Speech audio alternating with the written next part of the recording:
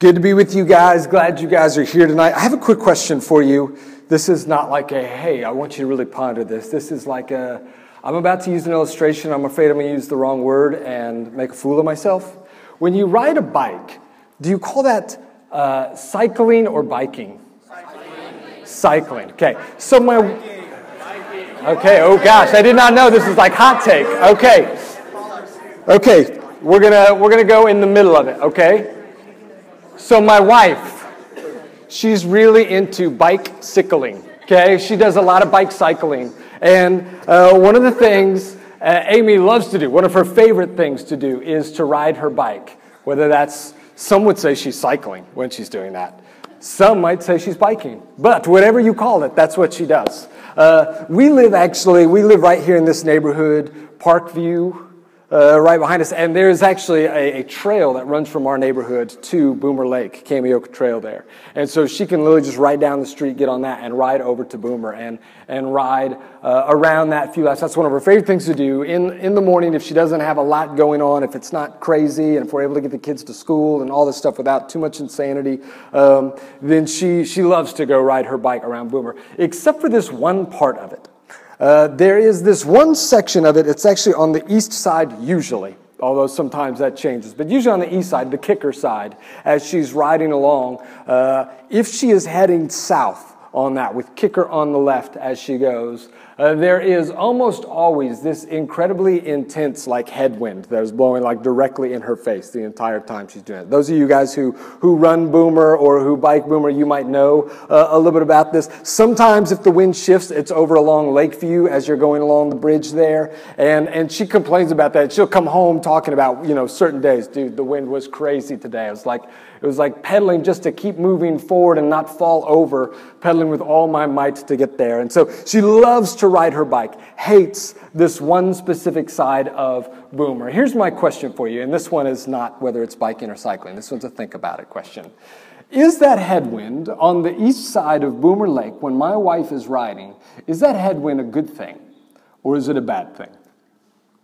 Is it good or bad to ride into wind that almost knocks you over or can take your breath away with the cold as you're moving, depending on what season it is? Is that a good thing or a bad thing? Of course, there you go. Okay, so the answer to that question is it depends on what you're doing. It depends on what the whole goal is. If the goal of that whole bike ride there is just a leisurely ride around the lake to kind of enjoy yourself and just take in the sights and all those things, and that headwind's a really bad thing. It's annoying, it's frustrating, it gets in the way of what you're trying to accomplish, which is just have a nice leisurely ride and enjoy the day. But if the point of riding that bike is increased fitness and strength, if the point of doing that is being healthy and staying in shape, that headwind is a hard thing. That headwind is not a fun thing. That headwind is not an enjoyable thing, but it's actually a good thing. And it all depends on what the goal is of what you're doing. We're in 1 Peter, and we have made it through the first 3 chapters of this book so far, so we're jumping into chapter 4 tonight. But if you've been with us from the beginning, you know that there's actually kind of a number of different themes that play out in this book. And there's one big one. That I think I would say is probably the key. The theme is trying to answer this one big question, probably the overarching question of the book. How should we live as people who are in the world but do not belong to the world? As people who are surrounded, we live in the same place that everyone else in the world does, but we don't quite belong to it. Peter actually says this from the very first verse. We get to know that, that's where we're going here. Very first verse, he says, Peter, an apostle of the Lord, to thee, and he calls them to those chosen living as exiles. So to those chosen, that means you don't belong to the world because you belong to God. And then he says, living as exiles. That is, you live in this world, but from the day you got baptized, when you came out of the baptistry, you came up as a foreigner. As the moment you came up as an exile, as an immigrant in the world that you now live in, because now your home resides somewhere else.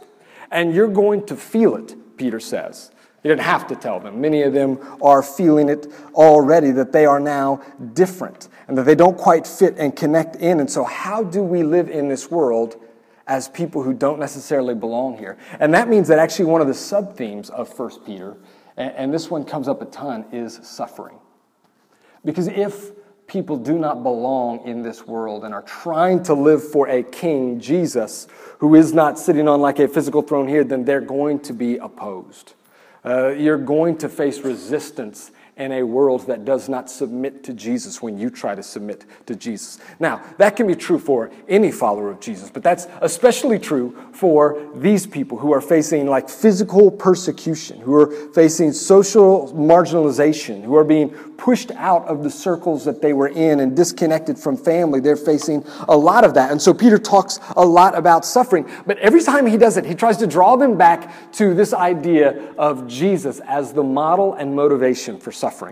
That just so you know, you are not facing anything new. Jesus did this first. Jesus went through this first. We actually saw this last week. Alec was walking us through the end of chapter 3, and after Peter talks about the importance of suffering for doing what is good, he then turns us to 1 Peter 3:18, and he says these words, "For Christ also suffered for sins once for all, the righteous for the unrighteous, that he might bring you to God. He was put to death in the flesh, but made alive in the spirit." And that actual kind of idea, he's talking about, you need to know you suffer because Jesus did. He suffered for all of us. That's the verse that Peter is launching from in our text today.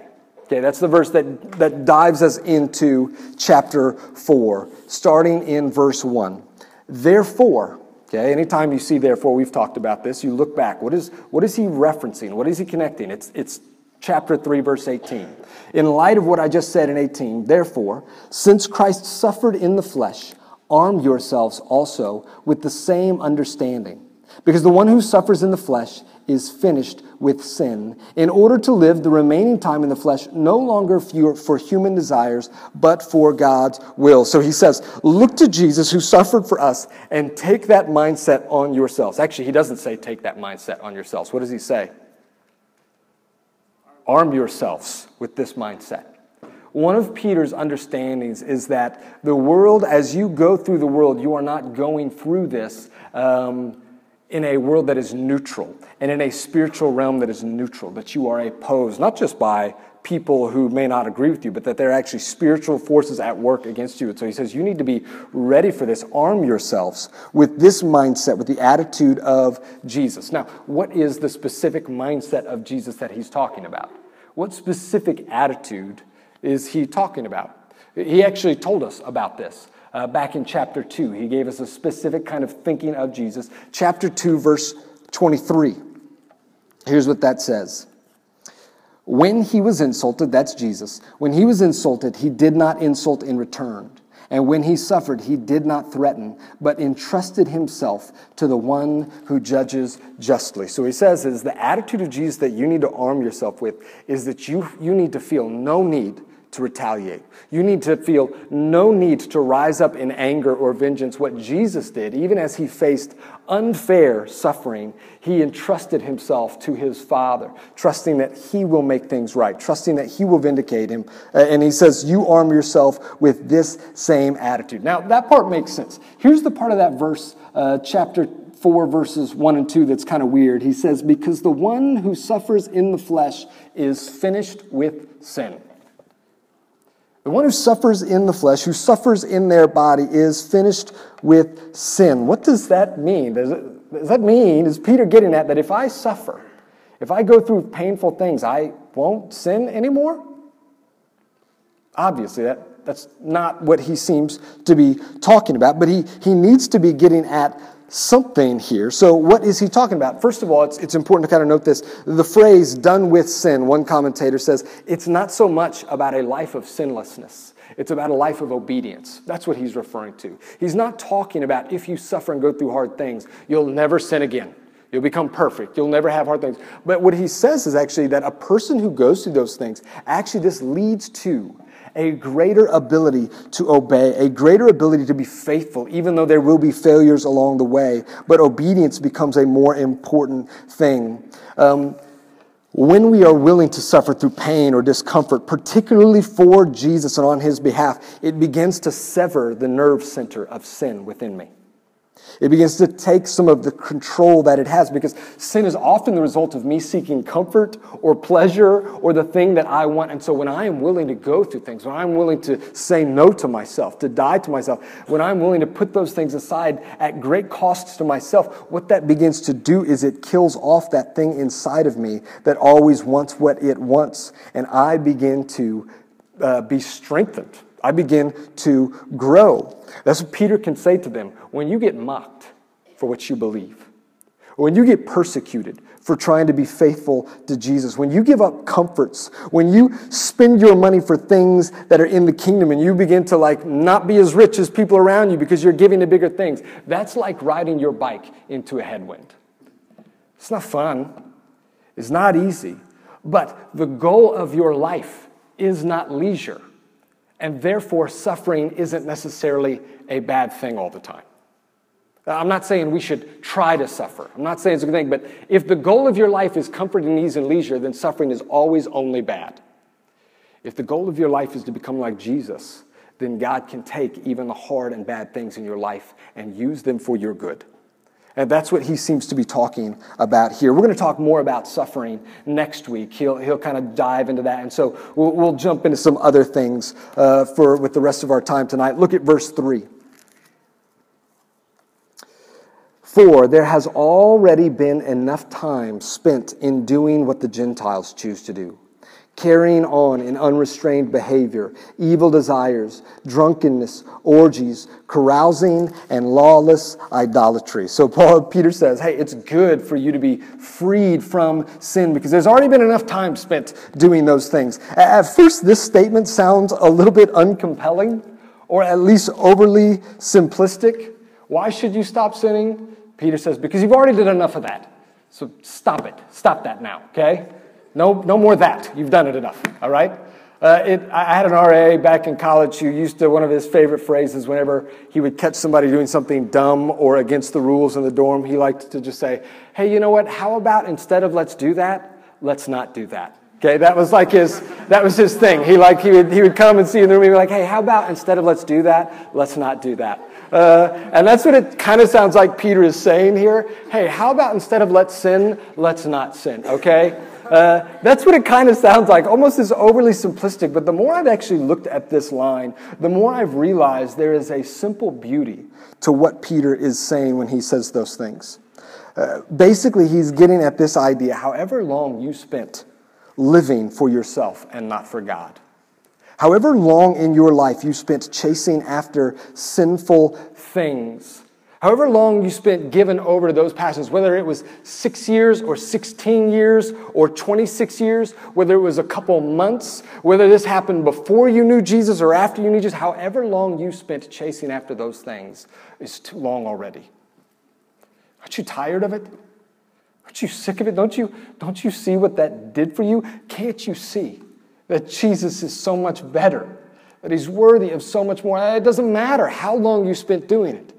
It's too long already, Peter says. So let us shift over to something that is greater and better than our sins and our past things. But he does this really interesting thing, this subtle thing that you might not notice. What does he call sin, actually? When he says you were living in sin, he actually uses this phrase here. It says that there's already been enough time spent doing what the Gentiles choose to do. That's kind of interesting because he says Gentiles in third person. But who is he writing to? Gentiles. He's actually writing to Gentiles, but he talks to them like they're not Gentiles. And that's because Peter would sort of say they're not. I mean, yes, of course, by blood they are, but actually he says you're a brand new thing.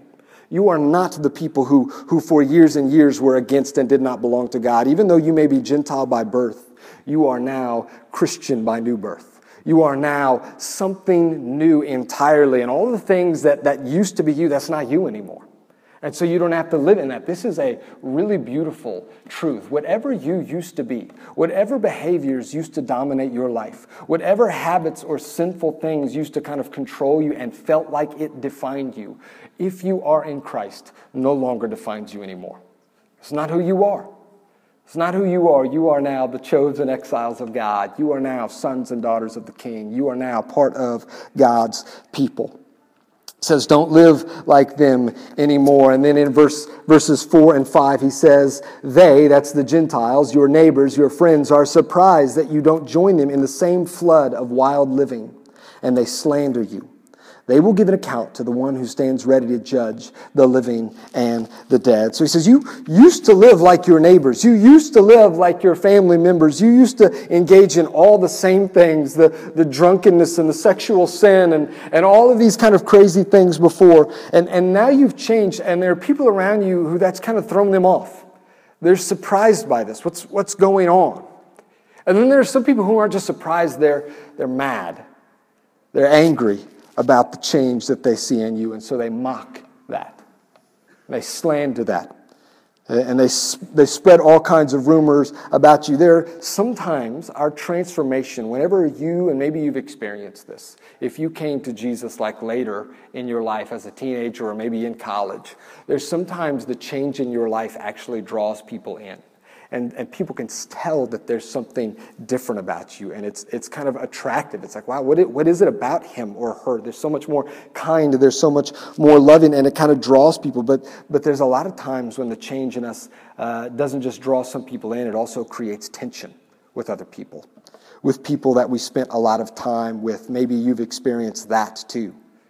You've changed, your friends say. What's wrong? You've changed. You think you're better than us? Holier than thou, that you've got your stuff together now, you're too good to hang out with us now, you're too good to go do the things that we used to do. Maybe you've felt some of that with friends or roommates or maybe even family members who go back home and weirdly enough, you thought they'd be excited about the change in you, and yet they seem to kind of resent it. Maybe because it makes them feel uncomfortable. Maybe because it shines a light on something that they don't want to think about.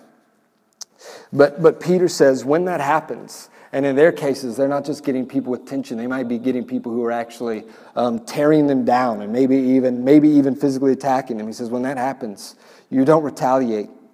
You don't have to lose hope because you know that this life is not all there is. He says, one day, those people who slander you will give an account to the one who judges the living and the dead.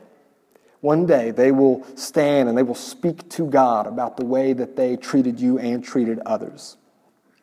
Quick side note on judgment. It's something that's come up before in this letter.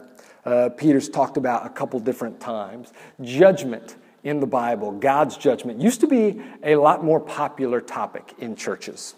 Probably, honestly, before probably most of you, maybe any of you were born. It was a big deal. It was a much bigger deal to talk about judgment and wrath and hellfire and brimstone, and you need to repent because God's going to get you and those kinds of things. And I was really just barely kind of on the tail end of that when I was a young kid in the 80s and 90s and back last century before many of you guys were born. But that used to be a much bigger thing. A lot of times at the expense of talking about God's love and His grace. And for many people in the church, growing up in the church, God became nothing more to them than like a powder keg of anger that I'm supposed to kind of tiptoe around. Otherwise, He may come and get me. He may come and smite me. That's what God would do. He would smite. That He may lash out at me anytime. And I'm always like in danger of hell. I'm always in danger of angering God and having Him against me. And this began to be a pattern in a number of churches. And eventually people saw that. And partly it was our culture shifted, but partly they saw the error of this. And so the church began to push back against this. But what actually happened is we kind of went all the way to the other side. And we ended up actually losing some things that were true over here. And we came to a place where we were actually, there are probably few things that are more almost embarrassing as a Christian to talk about than the judgment of God. I know for me, as a preacher, teacher, as a minister, that's not something that I like to talk about a whole lot. It's something that just sounds, judgy. And so we can get almost embarrassed and almost try to overlook those kinds of the Bible. You should know this. The early Christians and the New Testament writers were not embarrassed about this. They were not embarrassed about the fact that God will judge all people one day. And part of that's because they were living in a time when they were getting their teeth kicked in. And they were living in a time when they were constantly, many of them, harassed and persecuted. And they or their family members were getting thrown in prison. And they and their family members were getting gossiped about. And there had to be times in the lives of these Christians that Peter's writing to that they wondered, is this what I signed up for? Is this like what my life is? And is this actually worth it? Is this just how it's going to be for us?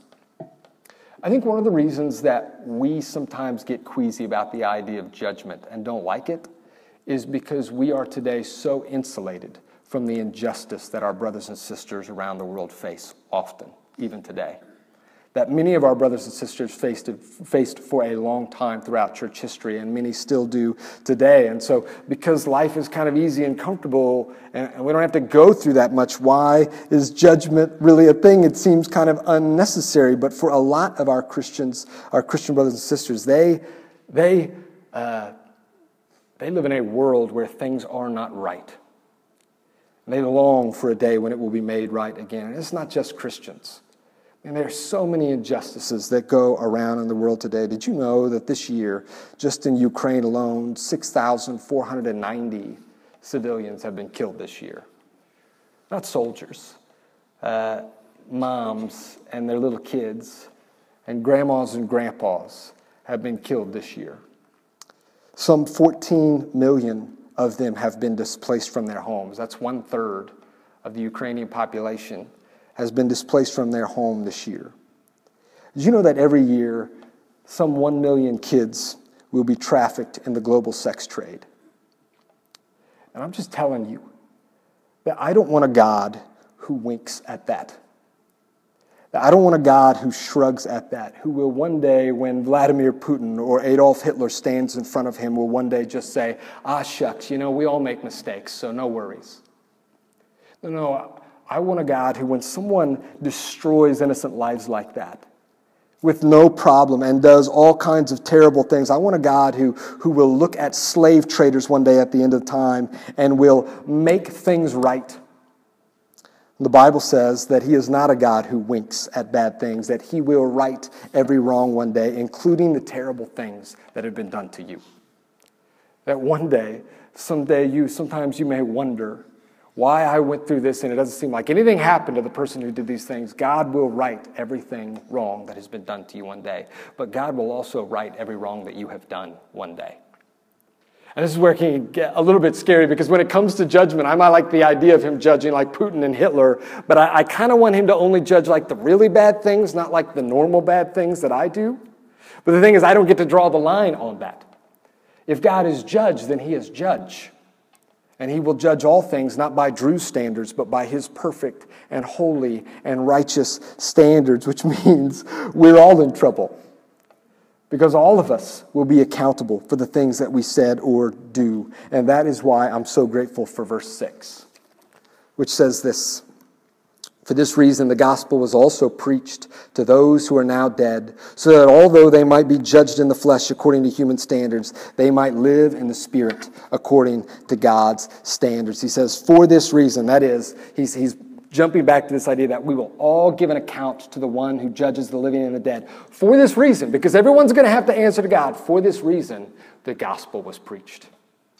For this reason, the gospel came and was preached to people. The listeners of Peter, the readers, are probably asking, okay, if all of us have to give an account, what happened to my mom who just died a couple months ago? And she followed Jesus. She was trying to do these things, but is she now like standing in judgment because she died, which maybe that means God wasn't happy with her? What happens to my aunt or my uncle or my friend who was in the church and they died? Was that God's judgment, or are they facing that judgment now? And Peter says, no, here's the thing you need to know. Yes, everyone will give an account, but those who have placed their faith in the gospel of Jesus, this truth that the very Son of God came to live on this earth and then die for your sins in your place, they don't face the condemnation for their sins. They don't face the judgment for what they did, because God chose to punish all of your sins on Jesus instead, when you choose to believe in Him. And so Peter says, this gospel was preached to all your friends who were dead. It was preached to them so that they would not have to stand condemned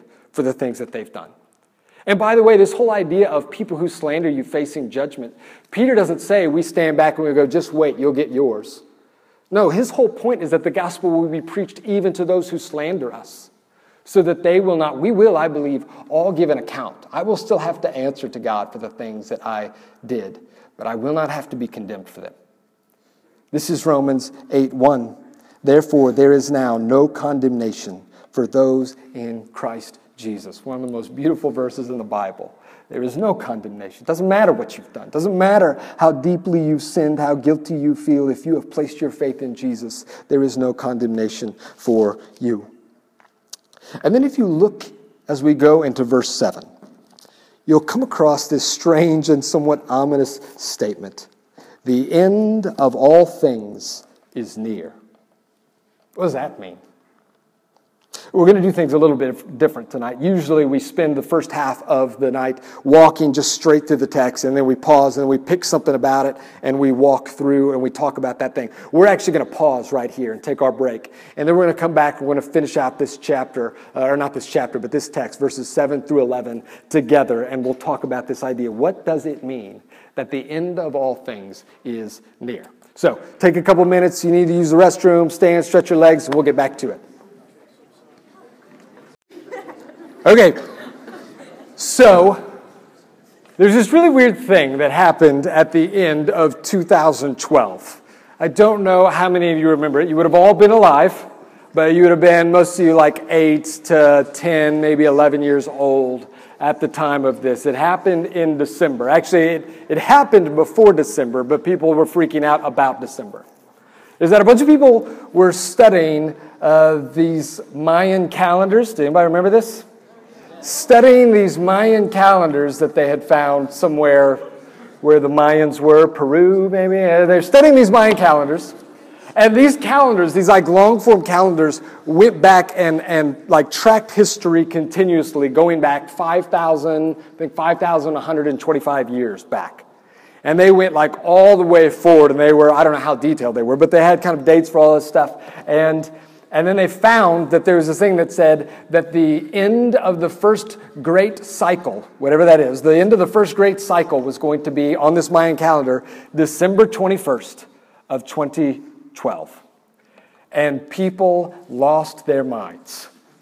People began to wonder, like, what in the world is this? What is the first great cycle? And what does it mean that it's going to come to an end? And there were all these doomsday scenarios predicting the end of the world, that there were going to be these giant solar flares on that day that were going to come out and, like, burn us up or something like that. There were some people who were saying that there's going to be a planetary alignment that would cause massive tidal catastrophes all throughout the earth, and it was going to flood and ruin everything. There were some people predicting that the earth was going to collide, was going to collide with, when I think about this stuff, it just really chokes me up, that the earth is going to collide with an imaginary planet called Nibiru.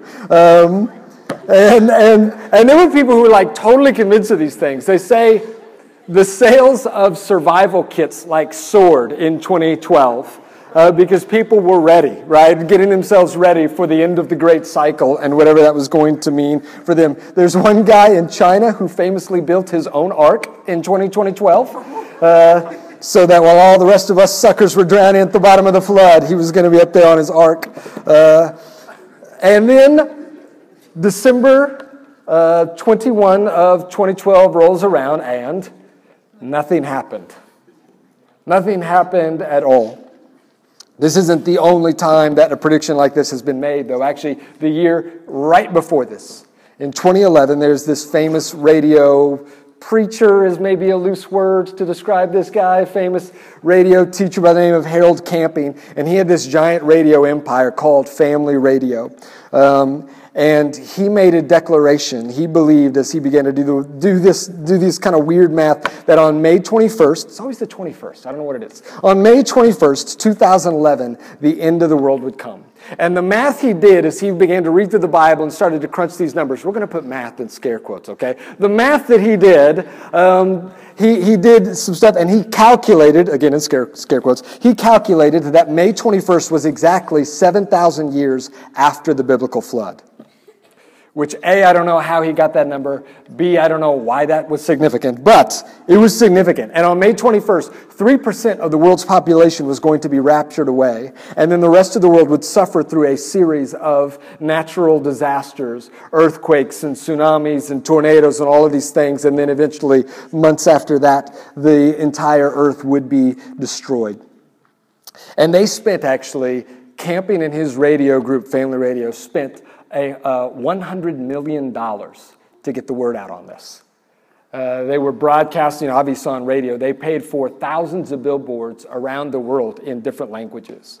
They created all these pamphlets. They went on a giant tour with these 5 different trucks all the way around America, North America, passing out pamphlets and talking to get the word out so people would know. And then on May 21st, rolled around at 6 p.m., I think that was supposed to be the time, 6 p.m., and nothing happened.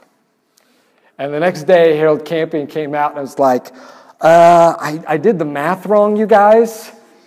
Forgot to carry the 2. And actually, October 21st is going to be the end of the world for reals this time, guys.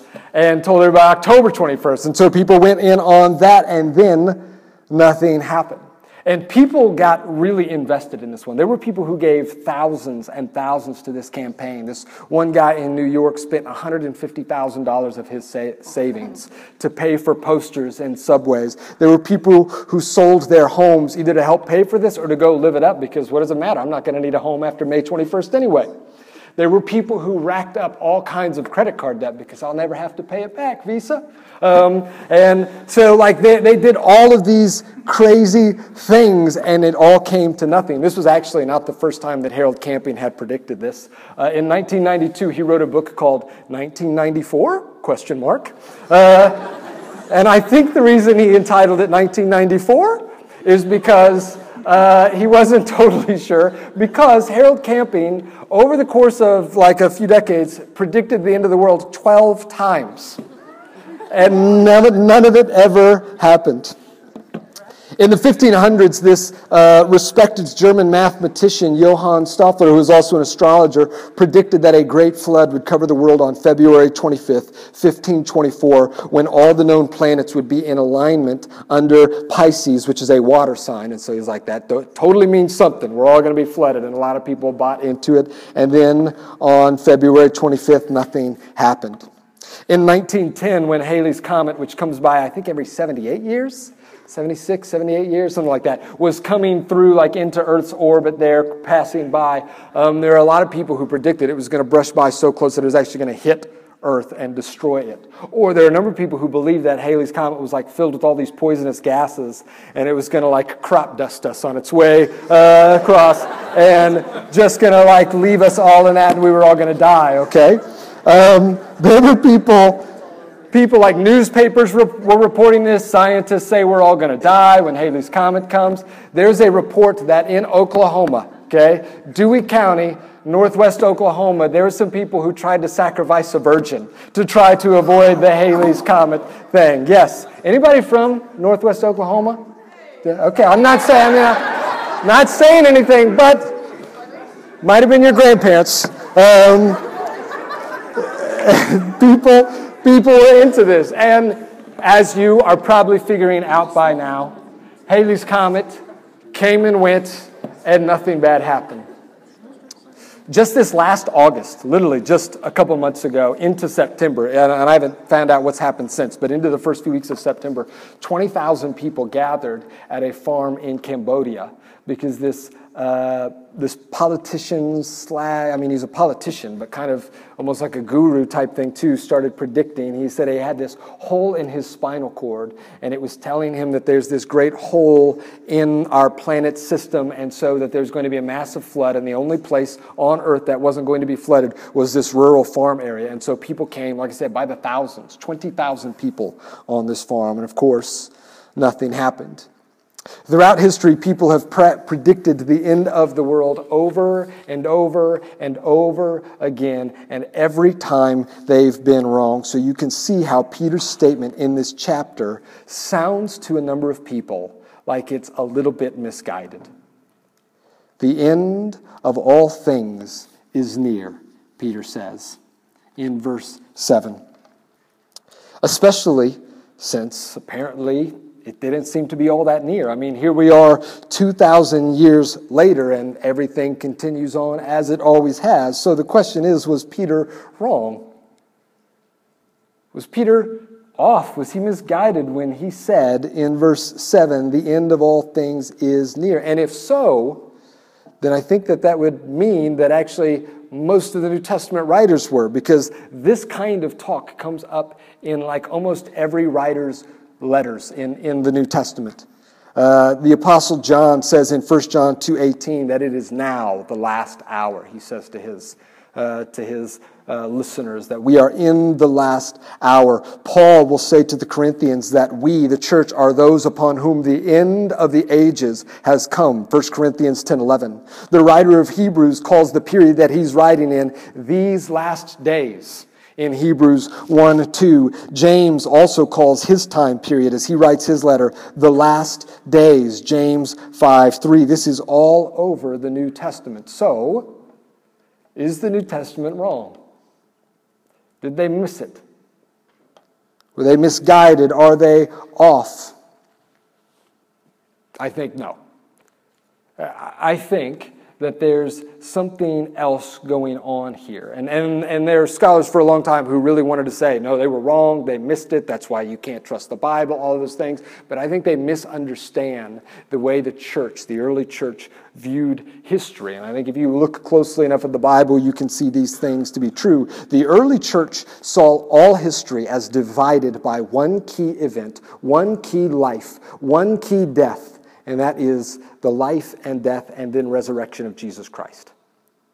And so everything else in history hinges on this one moment, hinges on Jesus. And so everything before that moment, everything before that period was the previous days. It was the days of promise. And now everything else after is the last days. The days of fulfillment. All of history has been driving towards this one moment of Jesus, and now that moment has come. And so we are in the last part of history, that we are in the last day. Jesus himself actually said, no one will know the time or the hour of his coming. He predicted that. No one will know. He said actually during his earthly ministry that he did not know the time or the hour of his coming. And so it would seem strange to me for the New Testament writers to be predicting the end of time, that they were predicting Jesus' coming when Jesus says no one knows the time or the hour. And by the way, it's still strange to me when people try to predict that. When you read things online, if you ever come across any sort of article about blood moons and violence in the Middle East, and that means that the end is almost here, just feel free to ignore that. Because Jesus did not say, no one will know the hour or the time of my coming, except for that weird guy with the blog in 2022. That guy will know.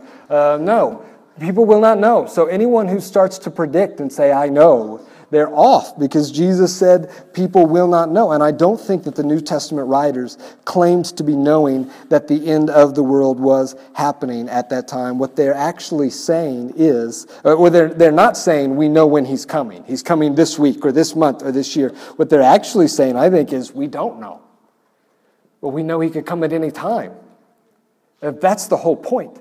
Because he could come at any time, and because you and I can't predict that, we ought to be ready. Actually, I think that contrasts pretty strongly with the way that I tend to live, which is that I do know.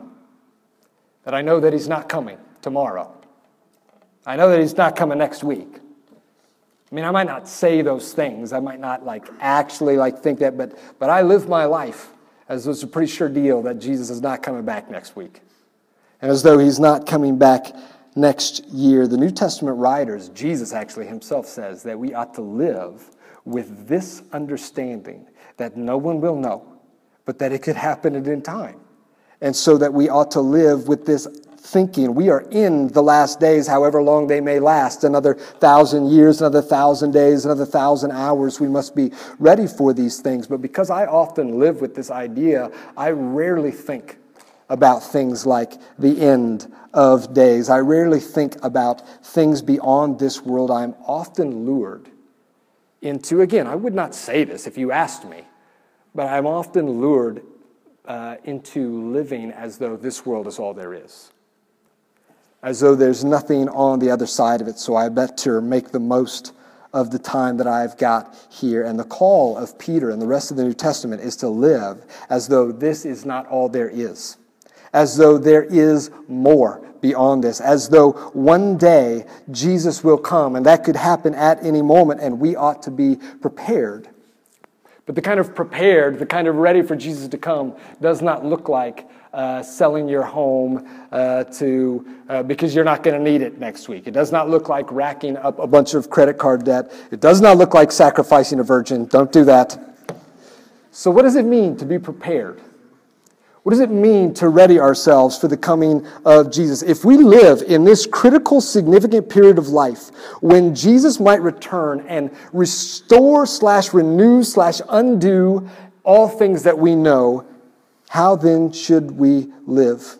When everything that we've been doing could vanish in the blink. The way we ought to live is we ought to live for things that matter.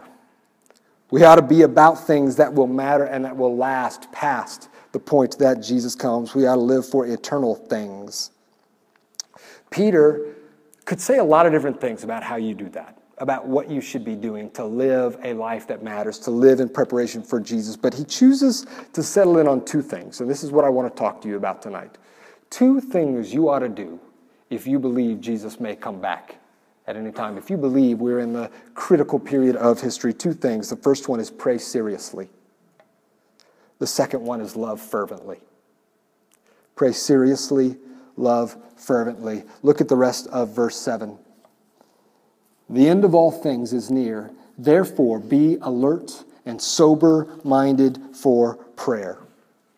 It says, listen, we don't know when Jesus is coming, but we know that we are at the end point of history, however long that end point may last. And so that requires, Peter said, a clear-headedness that is not panicked by surrounding events, that is not panicked by elections, that is not panicked by things that I hear about in the news, that is not panicked by the way I might be treated by friends or family members who don't like what I'm doing, and is not distracted by the things of the world that so often pull us away, sometimes bad and sinful things, sometimes normal things that fascinate us, and we find ourselves getting more caught up in them than the things of Jesus. We ought to be clear-headed for the sake of prayer, for the sake of doing something very important. There are some 20,000 students over at the campus of OSU.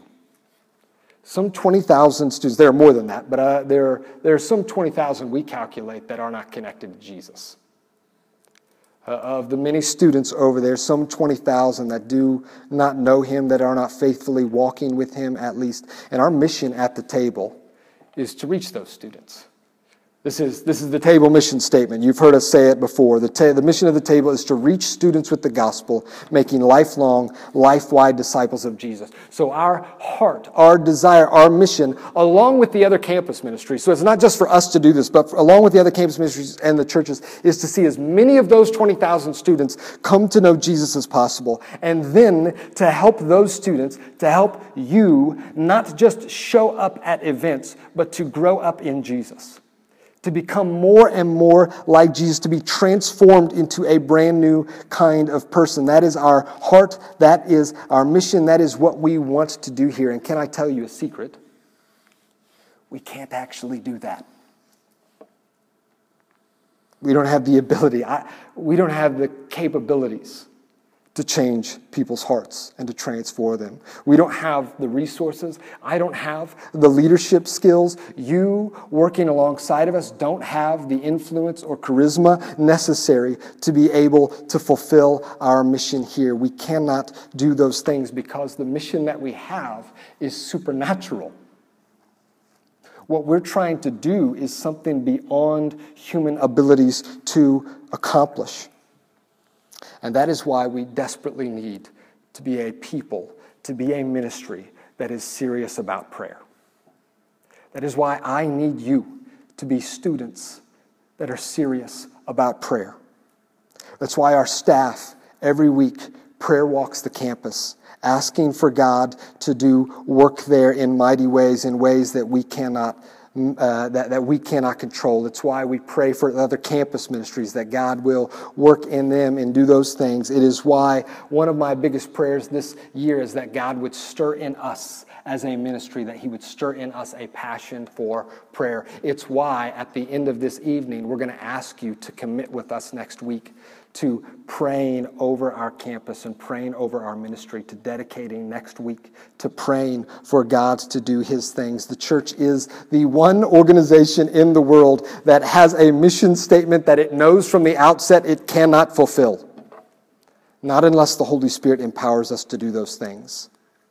We need to be people who are serious about prayer, but man, we are so easily distracted by other things.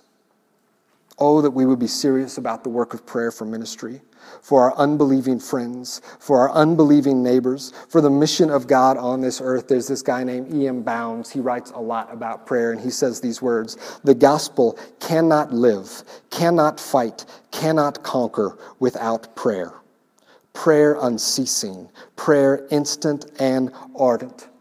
That the very thing that we are called to do, we will not be able to do without it. If the end of all things is near, then we ought to be serious about prayer." Here's the other thing we ought to be, verses 8 and 9. "Above all, maintain constant love for one another, since love covers a multitude of sins. Be hospitable to one another without complaining." We ought to be serious about prayer, and we ought to be fervent in love. We ought to love one another fervently. Peter says, above all. That's what he says. This is actually a big thing. In Christian virtues, love is always the MVP.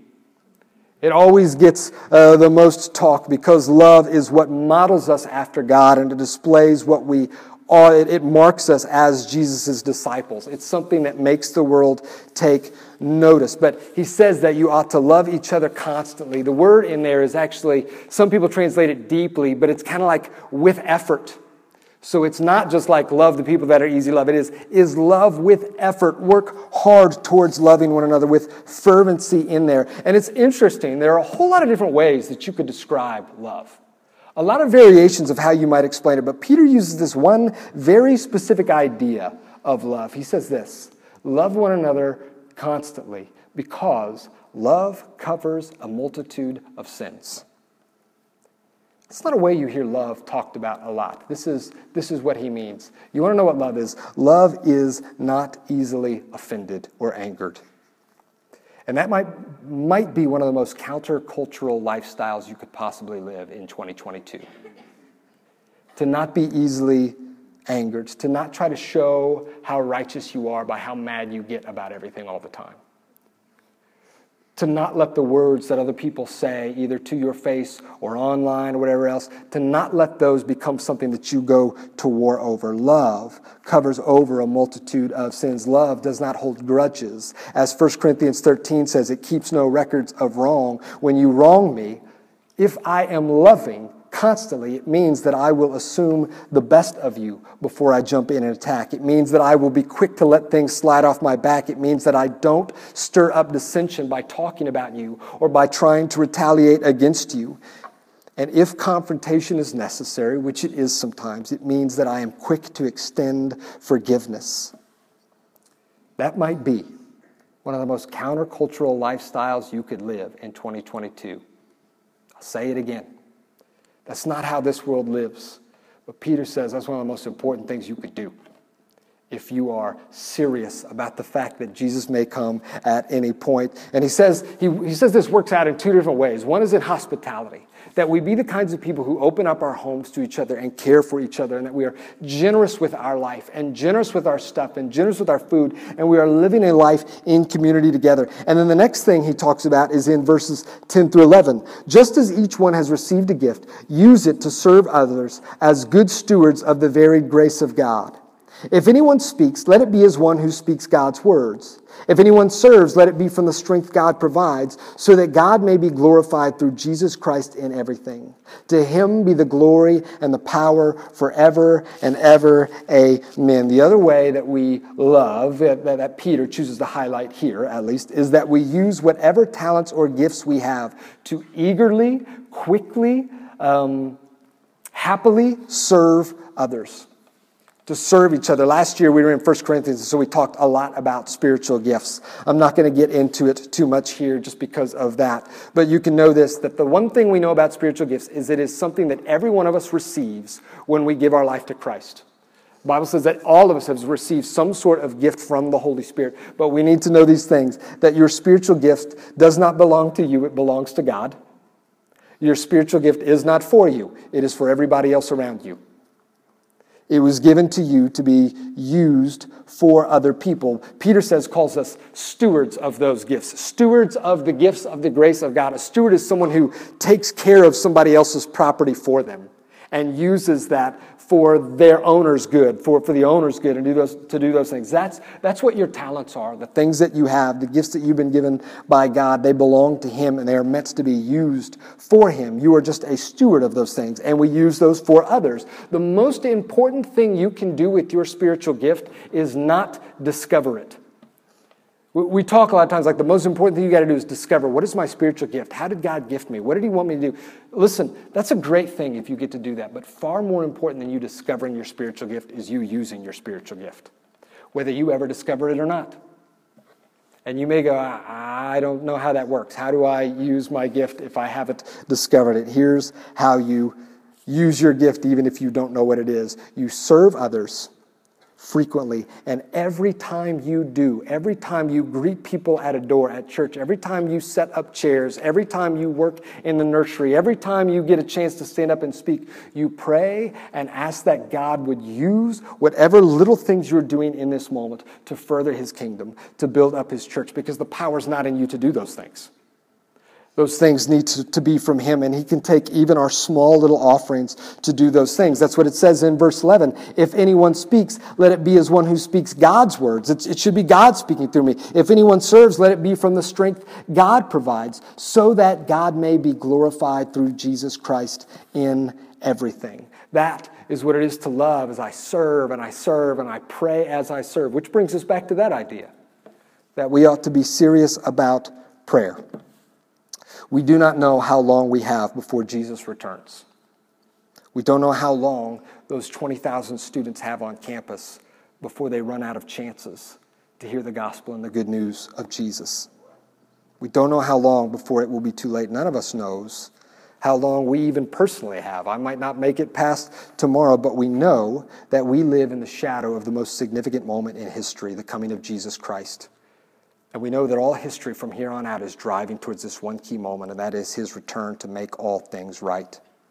And we know that we have the greatest mission on earth, so we ought to love the world without being overly fascinated by it, and without living like this is all there is.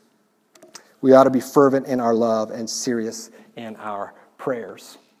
I want to actually have the band come up here and get ready to lead us in a time of worship. As they do, I want to actually invite you to join us, as I said, next week.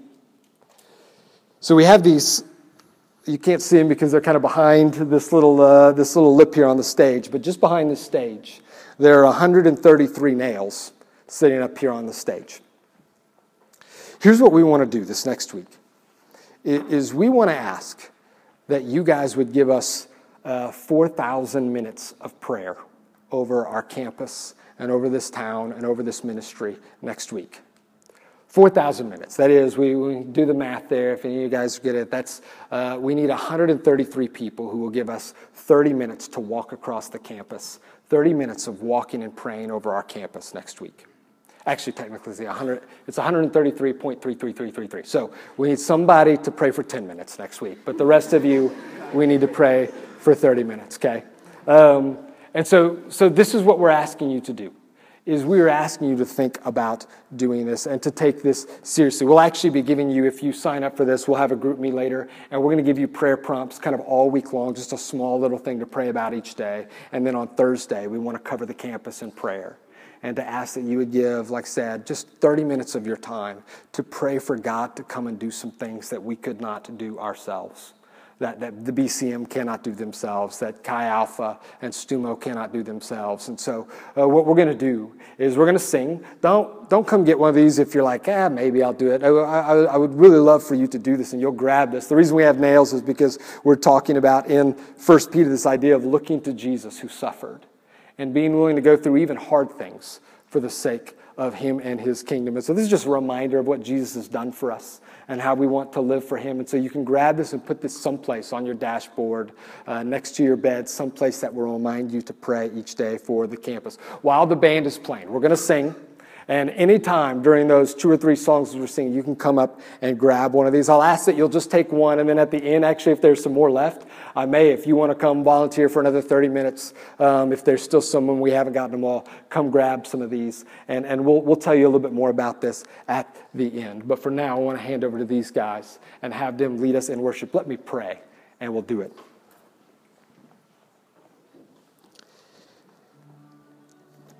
Dear God, there has already been enough time living for ourselves.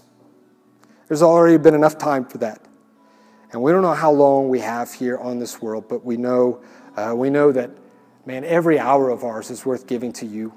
And I pray, Lord, that you would do this in us. I pray, Lord, what you've heard me ask a lot recently, and that is that you would stir in us a heart for serious prayer and for fervent love. That we would love one another deeply, and we would love you and your mission so much that we would want to keep crying out to you to help us fulfill it. I pray that you would do that in us tonight, that you would do that in us this next week, that you would hear and respond to our prayers. I pray that in the name of Jesus. Amen.